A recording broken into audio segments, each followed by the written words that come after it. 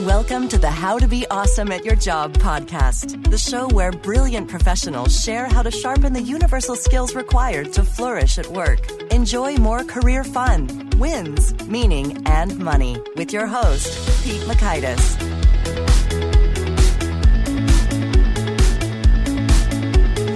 Hello, and thanks so much for joining us here for episode 206. We got a double portion with a mother-daughter combo. It's Lisa and Elizabeth McLeod talking about leading yourself, taking the reins of your own job, role, career stuff, and making good things happen there. So you're going to learn 1, key questions to ask yourself for better self-assessments. 2, a mindset that will make you enjoy your job more.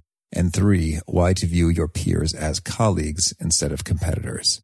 So if you'd like to check out the show notes or the transcript or the links to items that we've referenced here, you can find that over at awesomeatyourjob.com/EP206.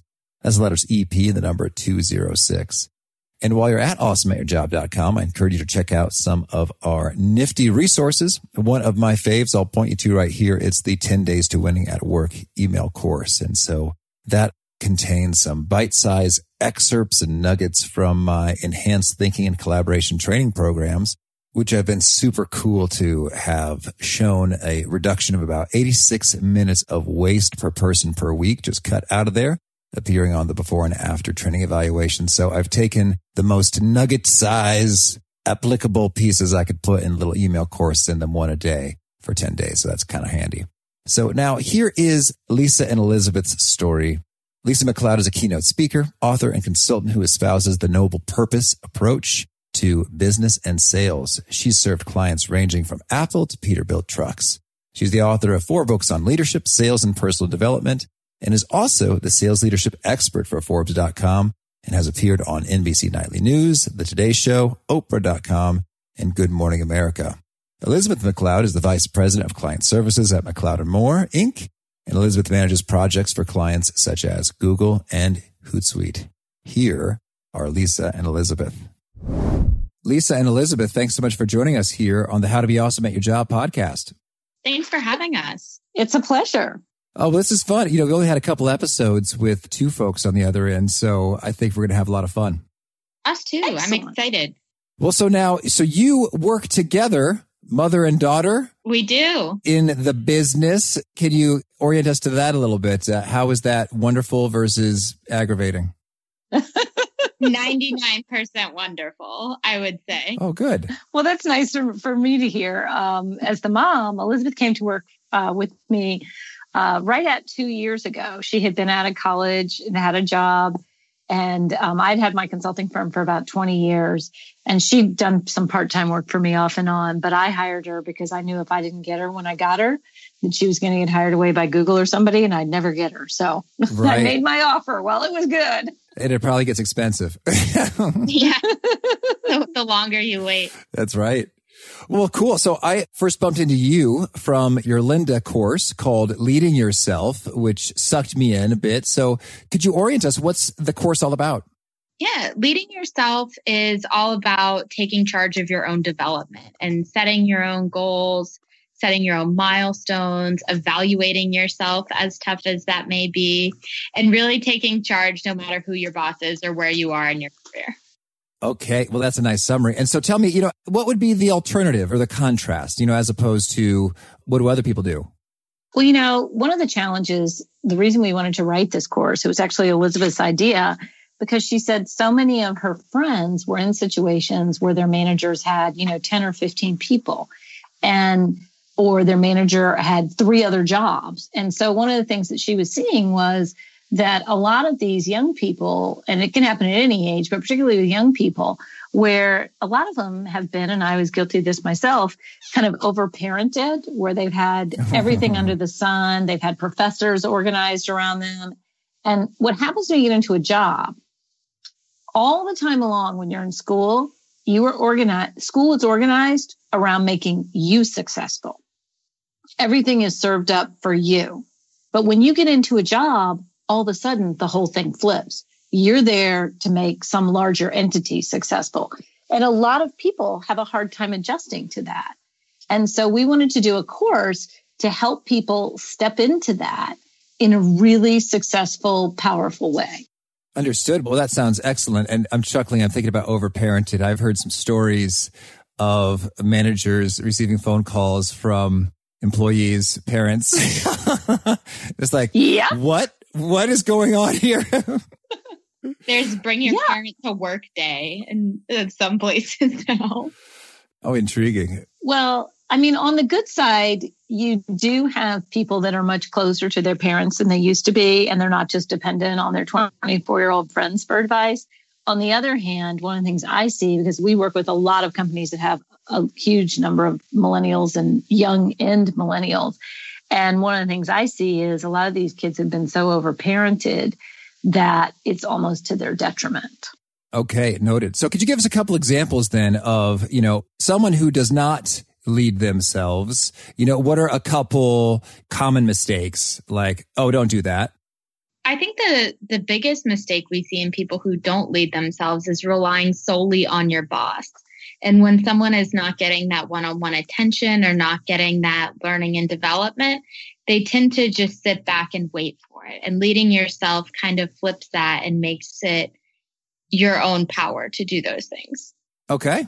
So we had one person in a company that we worked with that shall remain nameless. And we were in there and we were doing some consulting. And as part of the thing, we were doing a small training program. And one of the people said, my boss just doesn't spend the time training me. And this was, a 28-year-old person who'd been out of the, school for a while.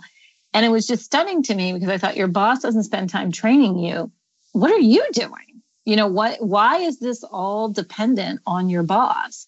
And so one of the things that we see in really successful people is they don't wait around for the boss to train them. They go find a peer. They find someone more senior in the company. They take a LinkedIn learning course. They go do things on their own because they're not waiting for someone else to develop them. They know that that's their responsibility. And that's a really good example of leading yourself. And what boss wouldn't love someone that's going out and soliciting their own training? Mm-hmm. Okay, so understood. So it's all about not waiting for the boss or anyone else to make opportunities or learning or training development stuff happen for you. Any other kind of, key touch points to kind of cement the mindset between what leading yourself looks like and should be happening versus not leading yourself? I think one of the most challenging aspects of leading yourself, and we touch on it in that lynda.com course, is giving yourself an honest performance review and learning to look really holistically at your career and be honest with yourself about where you need to build up on your weaknesses and where you can build on your strengths. And leading yourself puts a lens on that is different than the typical performance review given to you by your boss. Oh, certainly. And performance reviews, it's interesting. Sometimes those delivered by leadership are very insightful and informative. When I was consulting at Bain & Company, I was blown away by the depth and specificity and quality of the reviews. But others, it's practically meaningless. As I hear horror stories, it's wild. Right. Check the box, make the donuts. Mm-hmm. Yeah. And most of the time, they fall more on the side of, if not meaningless, a lot of times, a company like Bain, I used to work for Procter & Gamble, companies like that are notorious for really developing their people. So they're giving very forward-thinking performance reviews. Unfortunately, in a lot of organizations, they're doing a couple things. One, they're just rating you on the task at hand. Like, did you make enough widgets? Did you meet your deadlines? And those things are important, but they're not looking at you as your development as a future leader or, achiever. The other thing that a lot of companies do is, because so often the performance review is tied to compensation, is they're trying to justify the raise that they gave you or didn't give you. Mm-hmm. And so people go into these really defensive. And so one of the things that we taught in that Lynda course, which is now, part of LinkedIn Learning, one of the things we taught about giving yourself an honest performance review was really around getting rid of the defensive, because it's only you doing it, and really thinking to yourself, am I someone who thinks strategically? Am I someone who, would I make me a vice president, and why? Really looking at not just, am I punching the clock and getting my stuff done to keep my boss off my back, but am I looking at the business holistically? Do I understand how all the departments work together? A good boss will do that. Unfortunately, a lot of people don't have that. So you need to be able to do that for yourself. I really love that question. Would I make myself a vice president? Why or why not? Because with these self-assessments, I think it could be easy to do sort of a cursory job of it. Like, oh, I'm doing all right. So do you have any more sort of hard-hitting prompts to make that self-evaluation all the more fruitful? One thing that is really important that we see in organizations is, do you understand how money flows through your company? And do you understand the landscape of your business? I was on an airplane about a year ago, and I was with this very smart young woman. She was telling me she's on a business trip, and she worked in finance for her company. And they sold some kind of software. And I said, oh, well, what does the software do? And she hemmed and hawed around and couldn't describe it. And she goes, well, it's really complicated. And I felt myself having this really visceral response because I'm thinking, you work there. You should know this. And then I went on to ask her more questions. And I was saying, so what kind of market do you what kind of customers do you sell to? What's your market? What's your market share? What's the economic, landscape of your business right now? And she didn't know the answers. And then later in the plane ride, she told me, I'm really hoping to get a promotion next year. And I remember thinking, I wouldn't promote you. You're nice. You're personable. You probably do a good job.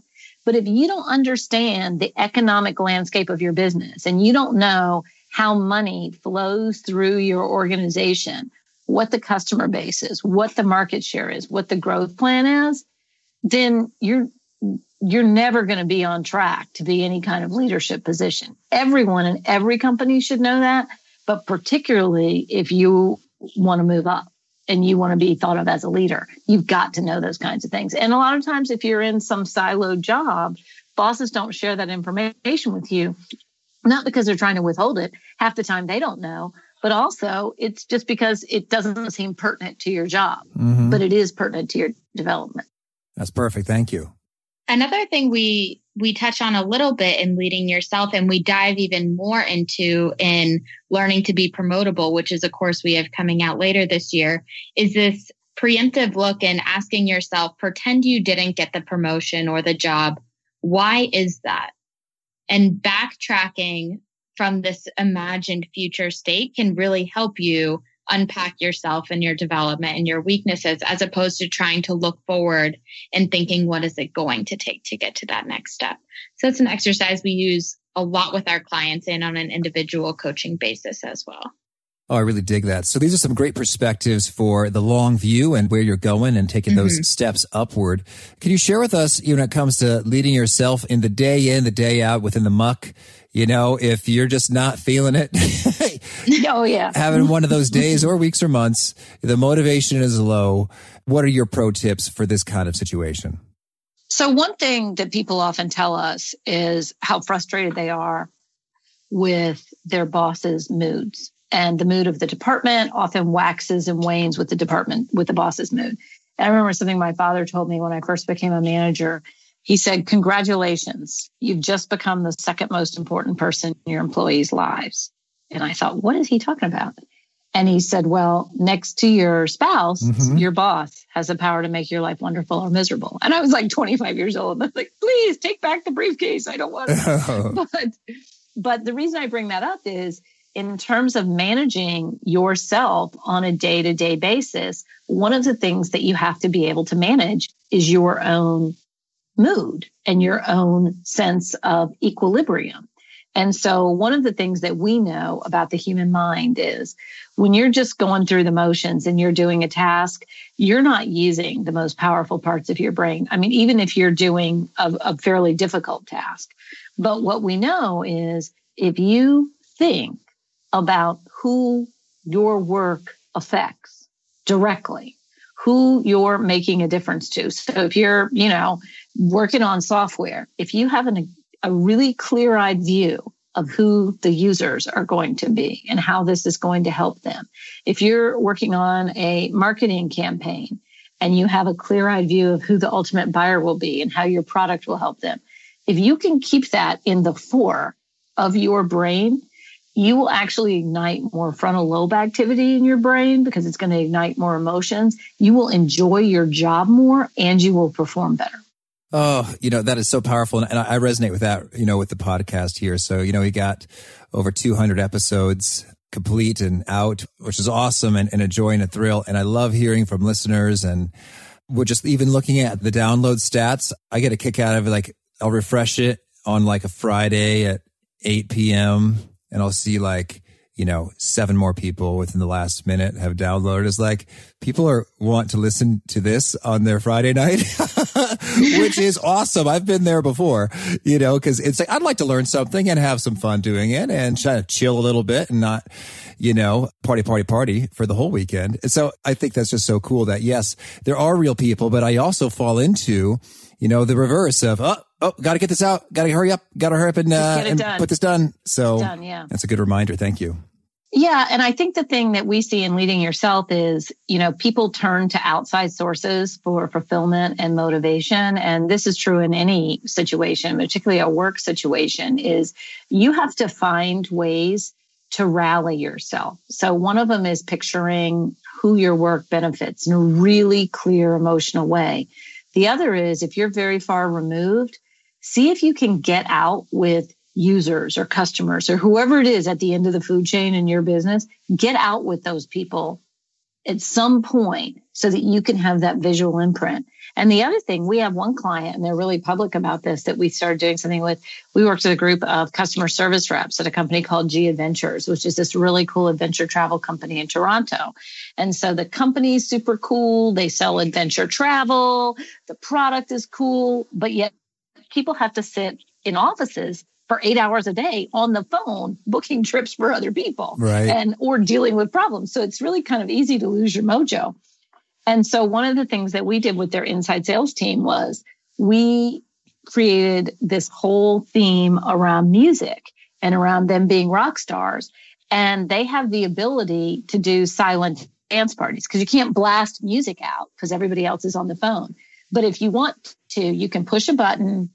Your song comes up on the playlist and you can sit there and dance while you're got your headphones on, and the other people in your unit can sit there and dance with you. And so it combines music and movement, which if you're looking to reset yourself during a hard day, that is a really effective technique you can use every single day, 2-3 times a day. Oh, this is good. This reminds me of a young Pete Mockaitis reading Tony Robbins. Your state. But yeah, it totally works. And so what you said about that story, which really struck me, was the word can. Because I'm thinking, well, hey, we're all human beings. We all have free will. We can do that anytime. But the social norms in most organizations would be like, what are you doing? That this is abnormally and not cool. So then you just sort of liberated the permission there. Yeah. Say, I was listening to this class. I listened to a podcast. And they danced. These people are business experts. A company actually they said it was fine. Yeah. A company paid for them for this advice to do a dance break. We have had to sell. We've done it with several other companies. With G Ventures, they're kind of crazy, so they were all for it. We have had to sell other companies on that and show them the hard science behind what music does to your brain and what movement does to your brain, to say, if you're looking at your people and they are glassy-eyed at 2 p.m, you literally need a dance break. Like we're telling you. And telling that to a lot of accountants is very different than telling that to a group of people who chose to go into adventure travel. No, understood. One of my first paid speaking engagements was to a group of CPAs, and I got some feedback to be less flippant. I was like, wait, I think I know what that word means. That's not good. And so you're right. Know your audience and adapt. But you said hard science, and I'll take it. If you have any, studies or data or numbers or evidence, I eat that stuff up. Is there like a mind-blowing piece of research that comes to mind with this? There's a lot of cumulative research around what music does to the brain. And if you look at some of the people that were early on with this, well, obviously musicians, but people that worked with disabled kids have seen what it does. And it does the exact same thing to everybody else. Now, it's different music. I have a personal theory that has yet to be scientifically proven, which is if you play the music that you played in your car in high school and you blare it, you will feel more energy. That has not been scientifically proven, but that's my theory. And I have tested it on several people and they say it works. Yeah, I find it also loosens me up because I was such a goofball in high school, and I kind of am too, but I've also been told that I've, quote, really mellowed out over the years. And sometimes I miss just the ridiculousness of a young Pete. Yeah. And it's refreshing. It's rejuvenating to step back into there. It is, but without all the anxiety and hopefully without acne. Yeah. Oh, that's good.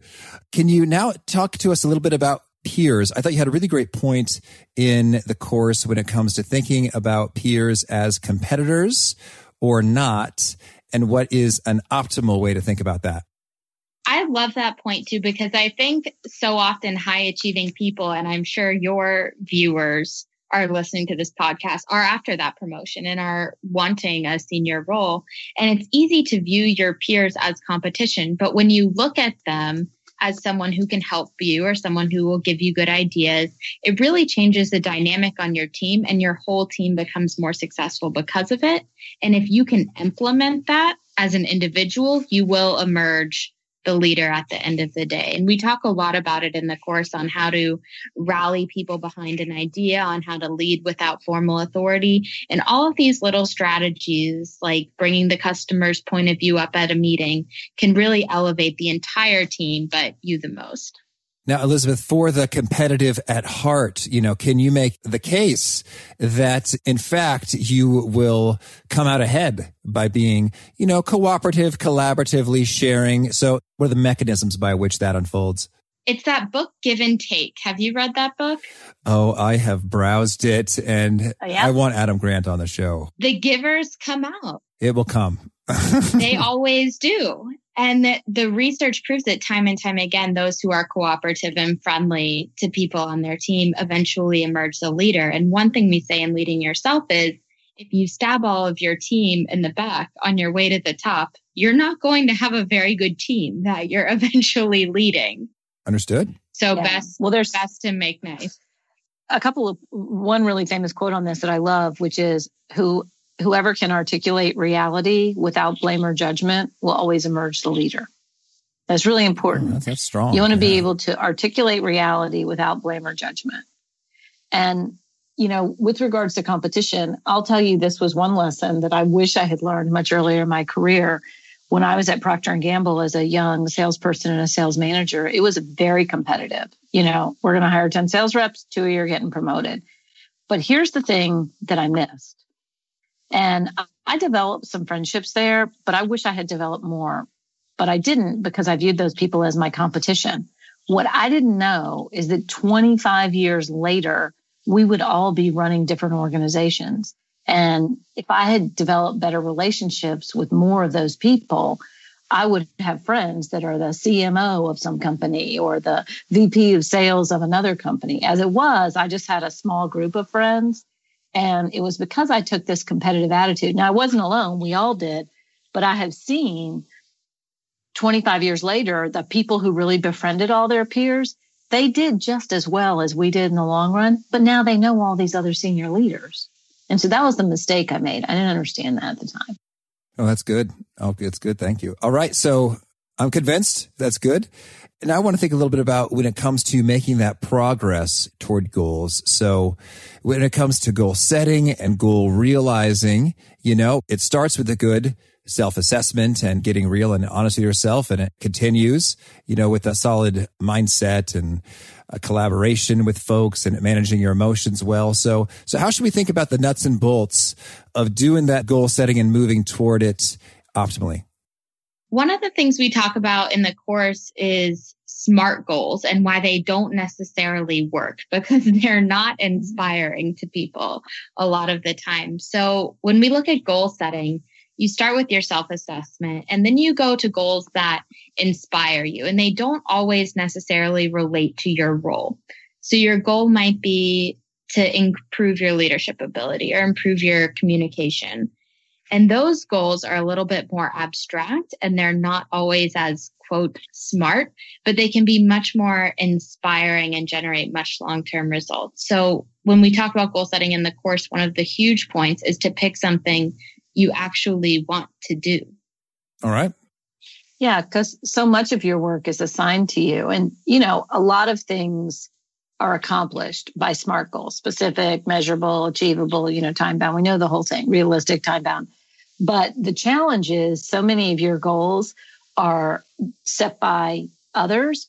They tend to be, as Elizabeth said, very uninspiring, and they're also very short-termish. And so if you're going to set goals for yourself, maybe you have that great manager who sits down with you and says, you know, I want to improve. Your goal is to improve your financial acumen so that you can accurately describe all areas of the business and understand the P&L. Okay, maybe you've got a great manager like that, but maybe not.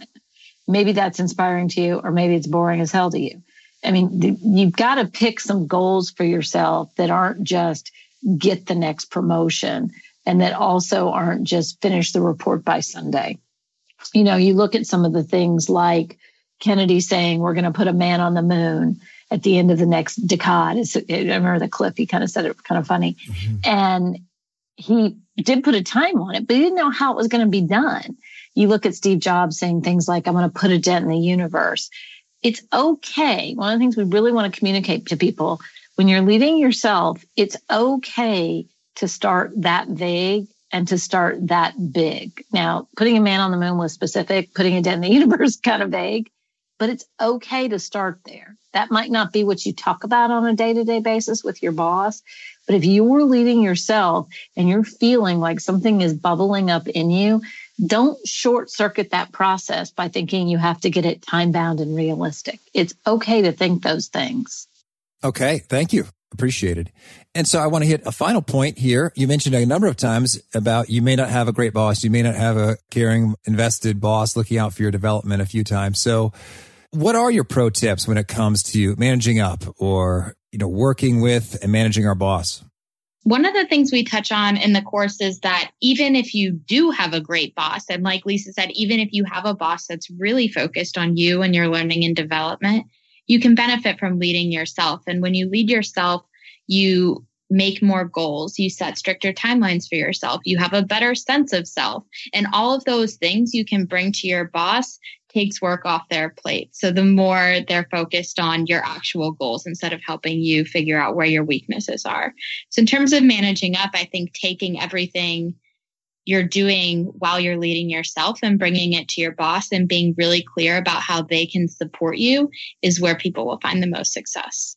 All right. That's good. Thank you. Yeah. One of the things my father, just the second time I mentioned in this interview, one of the things my father said to me is no matter what your job, part of your job is making your boss successful. And kind of back to that school dynamic versus a work dynamic. In school, it's organized to make you successful. At work, one of the best ways you can manage up, whether you have a great boss or a poor boss. And Elizabeth had a past experience with a great boss who talked about leading himself. And that's actually where we got the idea for this course. But one of the things that she did well with that boss was she really thought about what are the boss's projects, what are the boss's priorities, what are the boss's boss care about, and how can I help with that? And it can be something as simple as saying, hey, I know you got that big presentation Monday. You want anyone to run it by? You know, anything like that. It's not being a suck up. It's doing your job because your job is to make your boss successful, which makes the organization successful. And that's one thing a lot of people miss is they kind of suck up to the boss, but they don't do actual things that will make the boss more successful. And there's a difference between those two. Understood. And so now I'm curious to tie a couple points together. So, you know, doing that requires an extra dose of energy, of effort and time. Mm-hmm. And often we just feel so overwhelmed, like, oh, I've already have enough on my plate and this is overwhelming and too much. So I guess when it comes to leading yourself and doing the emotional management game, any pro tips for navigating those waters? Like, oh, I should be more proactive, but I really feel overwhelmed and don't feel like it right now. Yeah. One tip is use your face time with your boss really well.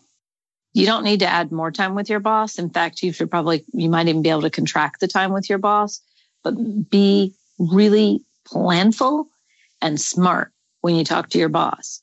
And you want to do 3 things when you talk to your boss. 1, you want to make sure you know what your boss's top priorities. 2, you want to give your boss an update on the things you're working on, not an endless list. And 3, you need to talk with your boss about anything that may be coming up that's a problem coming up or anything in the future so that you're already aware of it. And, a lot of people, when they go into their boss, they let the boss manage the conversation, which is okay because they may want to, but you need to make sure you're doing those 3 things. And, the day-to-day can feel really overwhelming. And a lot of times there's no easy, quick solution. Oh, just take 5 things off your list. Oh, just hire an assistant. Oh, just stop doing all that stuff you don't like. There's no easy solution. But if you're really trying to lead yourself, you always need to be asking yourself is what I'm doing of the most benefit? Is this my highest good for my organization right now? Is this what the organization really wants me working on? If you're leading yourself, you need to look at yourself like the CEO would look at you. Okay. Very good. Thank you. Well, now, could you share with us a favorite quote, something you find inspiring? That's a large pool to choose from. I think one I always come back to is be the change you want to see in the world, which is overused, but to me, it really speaks volumes, especially in leading yourself. If you want to have a great experience at work, that power is in your hands. Yeah, mine is similarly inspiring. One of the things that Margaret Mead said years ago, which is pretty famous, I might butcher it a little bit, but she said, never doubt that a small group of thoughtful, committed citizens can change the world. Indeed, it is the only thing that ever has. Oh, thank you. And how about a favorite book? You mean aside from ours? I think Leading with Noble Purpose is the best book on the shelves these days. Hey. In all seriousness, I just read a book called Friend and Foe. It was really good, and it's about how to navigate relationships and how to generate trust and part ways peacefully with those who do not serve you. It was really, really interesting book. Yeah, I would say I've read a lot, and I'm looking at my bookshelf right now. One book that had a forever impact on me was The Road Less Traveled. And I read it when I was in my early 20s and found it very illuminating. Read it again in my 30s and again in my 40s. And I got different things out of it each time. But it really does relate to this topic of leading yourself because you really have to unpack yourself and your reaction to things and how you're managing it. I once saw a poster that was hilarious. It said the common denominator in all your failed relationships is you. Mm-hmm. And what I always think of is if I find myself saying, why doesn't anybody get it? Or why is it so hard to find somebody who blah? When I start generalizing people, that tells me it's not them. It's me. Mm-hmm. If it's happening over and over again, it's me. And so that book really put that into my consciousness in a big way. Excellent. Thank you. And now, could you share, is there a particular nugget or piece that you convey in your trainings, your workshops, your writings that seems to particularly resonate with folks? It gets them, nodding their heads and taking notes or retweeting? The theme in all of our work is that work has a higher purpose. And it doesn't mean that you're in the Peace Corps or, you're saving the starving animals. Work has a purpose because every business has a purpose. And the more we bring that to the fore at work, the more emotionally engaged, the more innovative, the more creative everyone will be, whether that's, selling someone a software that really improves their business or whether that's building homes. Each business has its own unique purpose and each individual contributes to that purpose in their own unique way. Yeah, I would say along the similar lines, one of the things I often tell people is you can't spreadsheet your way to passion because we have so many leaders who have been so trained to do an ROI on everything. But at the end of the day, work is only as meaningful as human beings make it. And to think that work is an unemotional endeavor is sheer folly. We want to engage customers. We want to engage employees. And that starts with emotion. And so you've got to find something, what we call your noble purpose, something that you care passionately about at your work. And you don't have to change the world, but you do need to know that you're making a difference in your part of it. And if you think that you can create a business merely on a transaction, or you can go to work as a transaction and just go to work for the money, you wait. Over time, your body is going to rebel against that. And ultimately, the market will rebel. So unless you find something that you care about, you're not going to be really living your life the way you were meant to live it. Oh, that's powerful. Thank you. And now could you share, if folks want to learn more or get in touch, where would you point them? You can just Google Noble Purpose and we'll pop up. McLeod & Moore is our website. We've got a lot of blog posts, got some videos on there. I do a lot of keynotes. Elizabeth has started keynoting with me. We're speaking at the LinkedIn Talent Connects in Nashville next month. Hopefully some people will be there. Yeah, very cool. We have a lot of courses on LinkedIn Learning as well. And even if you don't have a membership, they do have an opportunity for a free trial. All right. And do you have a final challenge or call to action you'd issue to those seeking to be awesome at their jobs? A final call to action. Start. Yeah, start. Just start. Yeah. Just lead yourself. Do one thing to lead yourself. You know, I lost one parent young and one parent more just recently. And one of the things that really was clear on me is do not waste your life just phoning it in. Do not do that. Elizabeth's right. Just start. Do one thing to step in and start steering the reins of your own life. You're going to spend the majority of your life at work. It ought to mean something. Oh, there's so many powerful messages here. It's funny. I kind of want to just stop and sit with each of them, but you know, I don't want people to say, hey, Pete, you still there? So thank you for all of this wisdom. It's so good. I'm going to be reflecting on it and hopefully the listeners as well. I think this is very much worth multiple passes to digest and chew on some of this heavy stuff that hits the heart and really makes all the impact. So, Elizabeth and Lisa, thank you so much for making this time and sharing what you've got. I wish you tons of luck with your courses and your books and your keynotes and your media appearances and all that you're up to. Thank you for having us. This was a great conversation. We really enjoyed it. I really liked the perspective that they offered associated with understanding the landscape strategically of the whole business, because it's quite common to think, well, that's not my job and I already have too much on my plate and a whole lot to do and many emails to get to and a backlog of items. And so I cannot concern myself with those crazy big picture strategic matters right now. That's kind of overwhelming. And so I think I've been tempted to be myopic, however you pronounce that, and zero in on particular things that are right in front of me to the exclusion of bigger picture things. And that's really to the detriment when folks start asking some basic fundamental questions and you don't have them, then you're not looking too sharp and you're missing the context that can really surface whether something's worth doing in the first place and how it might be done differently to make you look like more of a brilliant rock star and have fewer back and forth pieces of rework as you're exchanging with different collaborators and all that stuff. So I thought that was a nice reminder to get bigger picture context, which can serve you well in many ways and make you look awesome. So again, if you want to check out the show notes or the transcript or the links to items that we've referenced here, it's at awesomeatyourjob.com/EP206.